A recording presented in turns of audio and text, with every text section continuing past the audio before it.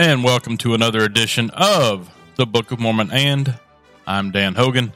I'm your host, and today's episode is all about coffee. So you're probably not overly surprised that coming up with a topic on that. That's one of them deals that a lot of people want to know about, and today we are going to cover it. So, once again, this episode or this podcast is not intended to make you question your faith or anything of that nature. It's simply here to make you, or hopefully cause you to evaluate some things that you might read in the scripture and that you might see as you go on. Once again, wherever you're at in your faith journey, I am happy for you. If you'd like to know more about me, if this is your first episode, recommend going back to episode 1. We do have, I do have a short little bio there, but once again, this episode is going to be about coffee. So for those of you that are not members of the church, that have never been members of the church, you may have heard that Mormons don't drink caffeine, or that they don't drink coffee or tea. I've looked through quite a bit of stuff, and apparently there was never a prohibition on coffee or caffeine, just hot drinks. And a lot of people took coffee and tea because they have caffeine to extrapolate that caffeine was prohibited, just like coffee and tea were. So where this comes from is section 89 of the Doctrine and Covenants, and I do have that here in front of me. Doctrine and Covenants is part of the LDS canon. These are revelations that were given to Joseph Smith. So I'll start out by reading a little bit of it and just break it down. So it provides a description before you actually start into the revelation, and it gives a little insight into it. It says, Revelation given through Joseph Smith the prophet at Kirtland, Ohio, February 27th, 1833, as a consequence of the early brethren using tobacco in their meetings. The prophet was led to ponder upon the matter. Consequently, he inquired of the Lord concerning it. This revelation, known as the Word of Wisdom, was a result. It says verses 1 through 9, the use of wine, strong drinks, tobacco, and hot drinks is prescribed. 10 through 17, herbs, fruits, flesh, and grain are ordained for the use of man and of animals. 18 through 21, obedience to gospel law, including the Word of Wisdom, brings temporal and spiritual blessings. Excuse me. Now, obviously, in those last few, it says obedience to the gospel law, including the word of wisdom, brings temporal and spiritual blessings. There are certain things in here that if you don't do them, it will bring temporal blessings. Temporal, obviously, being the earthly and not the spiritual. So, better health, more or less. So, it's not bad advice by any stretch of the imagination, but it is... something that maybe some people take to an extreme one way or the other. Now, in verse 2, it says, to be sent greeting, not by commandment or constraint, but by revelation and the word of wisdom, showing forth the order and will of God in the temporal salvation of all saints in the last days. So this has got more to do with earthly salvation than it does with spiritual well-being, because it says specifically temporal salvation. And another thing is, it also says not by commandment, which means these are recommendations and not a commandment of God. So if you go through and you get to verse number 9, it says, and again, hot drinks are not for the body or the belly. Now, with that in mind, hot drinks is a very vague term that they came out with later, and I believe it was Hiram Smith said that means coffee and tea. However, the church today does not prohibit hot cocoa, herbal tea, certain other things that are hot, just specifically coffee and tea. So I'm assuming that means black tea. So it is a little contradictory there, because they have no problems with you drinking, herbal tea or hot cocoa, because I can remember as a kid, even when my mother was really devout into it, there was still herbal tea in the house, which was okay for some reason, and we had hot cocoa. Those are hot drinks. They are, quote-unquote, not for the belly, so why is the one good and not the other? I don't have a good answer for this, but what I think was intended was not hot coffee or tea, because prior to that, it prohibits alcohol or advises against alcohol. Since it's not a commandment, it cannot prohibit alcohol, but hot drinks. For those of you that have been in the church that have never had alcohol, these stronger drinks do have a little bit of a burn going down. So burning is equated with hotness. So this could be what it means, that liquor is not for the belly. That's the way I interpret it. So you can take that how you want it. But I've also got some, number one, so far as I can find, coffee and tea is not specifically mentioned or prohibited in the Bible anywhere. So that kind of goes against a biblical thing. It's something that's outside of the Bible. That being said, Bible was written by man, and the presentation of the Book of Mormon against the Bible is two different things. But here is something specifically from the Church of Jesus Christ of Latter-day Saints website. It's a frequently asked questions page, and the heading is "Can Mormons Drink Coffee?" And I'm going to read you the entirety of this. It's only going to take a minute or two. So, can Mormons drink coffee? According to God's guidance in the Word of Wisdom, Mormons are advised to avoid coffee. Okay, so there we go again. Not prohibited, but advised to avoid coffee. Mormons, more properly referred to as members of the Church of Jesus Christ of Latter-day Saints, believe they are divinely counseled not to drink coffee. So counsel is not a commandment. It's just advice. Counseled not to drink coffee. In 1833, church prophet Joseph Smith received a revelation from God regarding health known as the Word of Wisdom. This revelation advises which foods and drink are good for the body and which substances should be avoided. It lists hot drinks, quote, quote, as one of the harmful substances, saying they are not for the body or the belly. Then it references D&C 89, verse 9. Church leaders have explained hot drinks means both coffee and tea, excluding herbal teas. So again, we've still got hot drinks that are okay. And it's on their website, and there will be a link in the show notes to this page. It says in the next paragraph, in recent years, the church has clarified coffee drinks that go by different names, as the word coffee isn't always included. The update states drinks with names that include cafe, mocha, latte, espresso, or anything ending in chino are coffee and are against the Word of Wisdom. As with all God commandments, Latter-day Saints are free to choose. However, to qualify for temple worship or baptism, they must refrain from drinking coffee as well as live by all other aspects of the Word of Wisdom.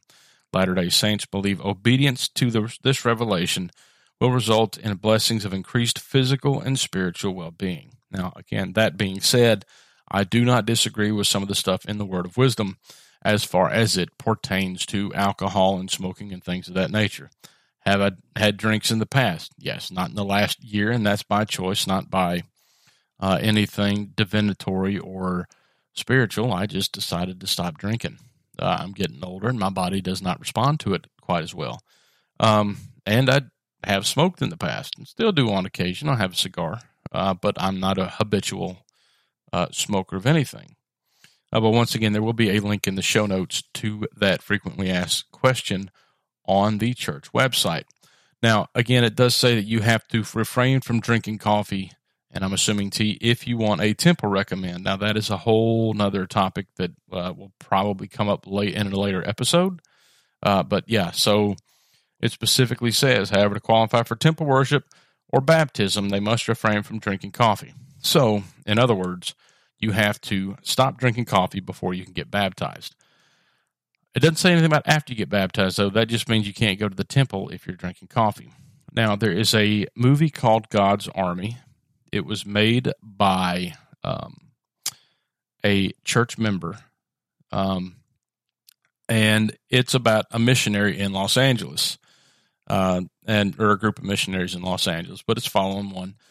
And one of the guys he's got a recurring role in the movie. He drives them around sometimes and picks them up and takes them places. they explain that the character is not a member of the church, but he gives them rides, and he hasn't gotten baptized because he hasn't stopped drinking coffee, but that he owes them a ride for every cup of coffee they drink. That's the deal they worked out. So he's friendly with it. So basically, at that point in time, he's a Jack Mormon. For those of you who don't know what a Jack Mormon is, they are a person that is inactive but still has good feelings towards the church, or just a person who has not and never been a Mormon, that is in good relations with the church. That's an old term. It still gets thrown around occasionally. So basically, I'm a Jack Mormon. My departure from the church was nothing bad, and I'm still technically a member. So like I said in the previous episode, I've got a lot of good memories with the church. So at this time, I do not see any reason to resign my membership. There's just some beliefs I have now that I cannot reconcile with churches. And maybe someday they'll come to that, maybe not. So, but where I'm at now, I'm in a good place. And once again, I have no hard feelings towards the church. We're not on the same page anymore. But one problem I've got with, you have to go to a bishop's interview in order to get a temple recommend. So once again, on that frequently asked questions, it says, however, to qualify for temple worship or baptism, they must refrain from drinking coffee. And it goes on. Now, in order to get your temple recommend, you have to interview with your bishop, and the bishop is going to ask you a series of questions. It's been years since I had a bishop's interview, and the questions have changed quite a bit. So I'm not going to speak to what the questions are, but if the questions come up about drinking coffee and you answer them honestly, you can. If you're drinking coffee, you're not going to get a temple recommend. But this goes directly in contradiction to the Bible. In the New Testament, if you go to Colossians chapter 2, verse 16, it says, let no man therefore judge you in meat or in drink or in respect of any holiday or the new moon or the Sabbath days. Now, that comes directly from a LDS printing of the New Testament. Now, here, what I'm going to do, just to double-check anything and see, there's a Joseph Smith translation in the back. Joseph Smith went through, and he made several different translations. So let's just go through and see if he did anything in Colossians that goes with or against that. Because I probably should have looked at this before, but it just came to me, so I beg your patience. Let's see, where's that? And it doesn't appear that he made any translations in Colossians. It goes from, I'm not seeing anything. So they let that ride without making any translations. Basically, what he did with the Joseph Smith translation is he reread it and translated it the way he felt, or the way he was, quote unquote, told that it should go. I'm not seeing anything on Colossians that changes that verse in the Joseph Smith translation. Now, the same LDS printing of the New Testament also has, if you've ever looked at a Book of Mormon or at any LDS printing of a spiritual text, it's got a lot of references at the bottom. They do a lot of cross-referencing. Now, if you go to Colossians 2:16, and look for the references, the cross-references on that, it's got the word of wisdom and Sabbath, but it's also got Romans 14:3. So I'm not using a King James version of Romans 14:3 for that one. This is I believe an English Standard Version Bible. It's my normal Bible. I just got this one. I'm trying to get all my notes through it. Excuse me. The heading it's got on this chapter is Do Not Pass Judgment on One Another. So chapter 14 of Romans, verse 1, As for the one who is weak in faith, welcome him, but not to quarrel over opinions. All right, so if I'm weak in the LDS faith, basically the Bible says don't quarrel with me over opinions. Welcome me in, but let's not quarrel. I'm there to try to build my faith. Let's not quarrel over anything. Verse 2, one person believes he may eat anything while the weak person eats only vegetables. Verse 3, let not the one who eats despise the one who abstains, and let not the one who abstains pass judgment on the one who eats, for God has welcomed him. Verse 4, who are you to pass judgment on the servant of another? It is before his own master that he stands or falls, and he will be upheld, for the Lord is able to make him stand. So I don't answer to the church. I don't answer to the bishop. I answer only to God. Basically, the church has gone in contradiction to it.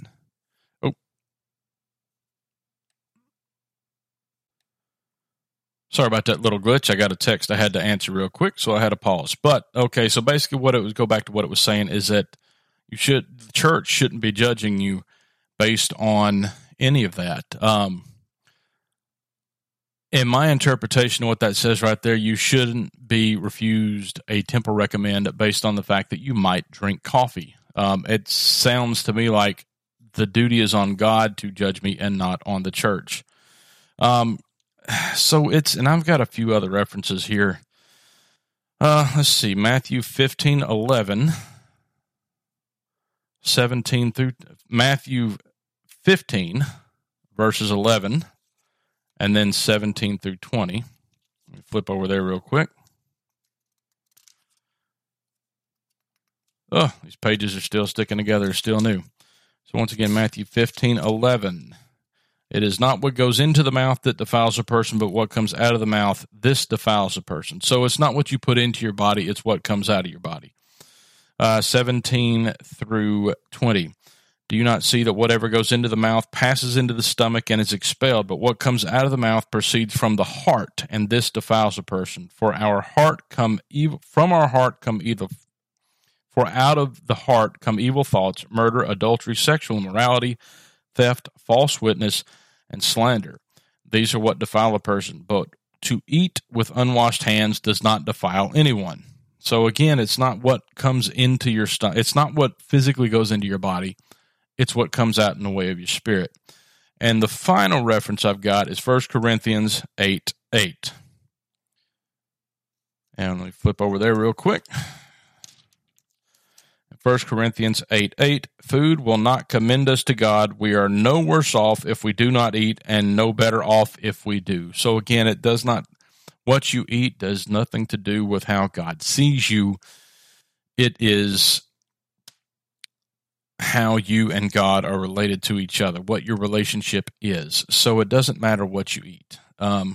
So that's pretty much it for this episode. I'm still a coffee drinker, so if I wanted to go back and be an active member of the LDS Church, I could go back and be an active member of the church, and I'm sure I would be welcomed with open arms.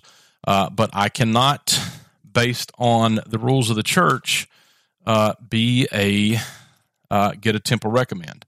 And I'm okay with that. I've never been inside the temple. I would like to. But not necessarily to worship, just to see what's inside. I'm more than willing to wait and see what happens. They've got several temples that are being refurbished now, and I am happy to wait until that and do the open house. But that's the way I see it. It's like I'm justified in my continuing to drink coffee because it's not what goes into the body; it's what comes out of it. Obviously, the church contradicts the Bible on this matter, but I think the way that they see it is that the Bible was pre-Joseph Smith. Therefore, what is in the Bible can contradict what he says because his revelation came from God and the Bible was written by men. That's a fair point, but that's also an apologetic point. And one more thing I had in mind earlier and then forgot to put on was like if you look at the notes when the pioneers were going from Nauvoo out to Salt Lake City, there was a packing list in the local newspaper, and it included 5 pounds of coffee. Now, the apologetic is that when they gave the revelation that God didn't intend for it to be immediate, they wanted to give people time to wean themselves off of it. That being said, I believe D&C 89, when it came out, it was still several years before they went to Salt Lake City that they had that packing list, which included coffee.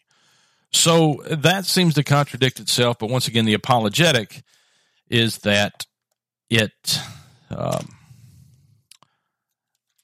God gave them a grace period so that they could wean themselves off of it. And let me just run back through real quick and double check D&C 89. Let's see, D&C 89 came out in 1833. Joseph Smith was murdered in 1844. And I don't think they started going to Salt Lake until a year or two after that. So you've got a full 11 and a half years almost between the time the revelation came and between the time Joseph Smith got killed. So you've got 11 and a half years grace period that God gave them because they still took coffee, 11 and a half years plus, because they still were carrying coffee out to Utah. So I'm not sure why you would need an 11-year grace period to wean yourself off of coffee. It is difficult. It's the caffeine that it's hard to wean off of. And there are some more physical, some interactions between you and the coffee that go a little deeper than simply the caffeine, the feel of the warmth in your hand, the taste as it goes into your mouth, the smell of coffee. There's a lot of things there to unpack. But yeah, it seems that it contradicts it quite a bit. And there will be a link in the show notes also to that newspaper article that had the packing list in it that has the 5 pounds of coffee. That's on the National Parks website. And they have a link to a photo of a scan of the newspaper that packing list was put in. So, but this has been another episode of the Book of Mormon. And once again, these episodes are not going to be coming at any regular interval. Just as I kind of think of stuff, and the coffee thing hit me today, and I figured I would go with it. So once again, this has been another edition of the Book of Mormon. And I am Dan Hogan. If you would like to contact the show, I'm going to have to double check my show notes for the email address. I got to double check it, but it should be Book of Mormon and all spelled out at gmail.com. So once again, Book of Mormon and at gmail.com. But double check the show notes if you'd like to email me with anything or any questions or any viewpoints. I mean, if you don't like the show, that's fine too. You can email me and tell me that. But once again, thanks for listening.